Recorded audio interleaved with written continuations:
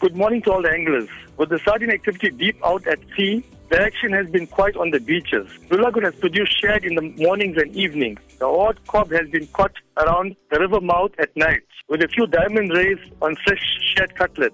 Shad is fed along the beachfront and Oshaka at night. The piers have been productive at night with reports of stumpies and various species of smaller fish at night. Bronze bream, stone bream, stumpy between South Pier and Anstey's Beach. Istingo has produced stone bream, silver bream, shad and lots of quarantine during the week. Shad is fed at most of the popular spots along the south coast. Bronze bream, blacktail and various rock species between Margaret and Port Edward. Reports of a few large sharks with baits put out on drones.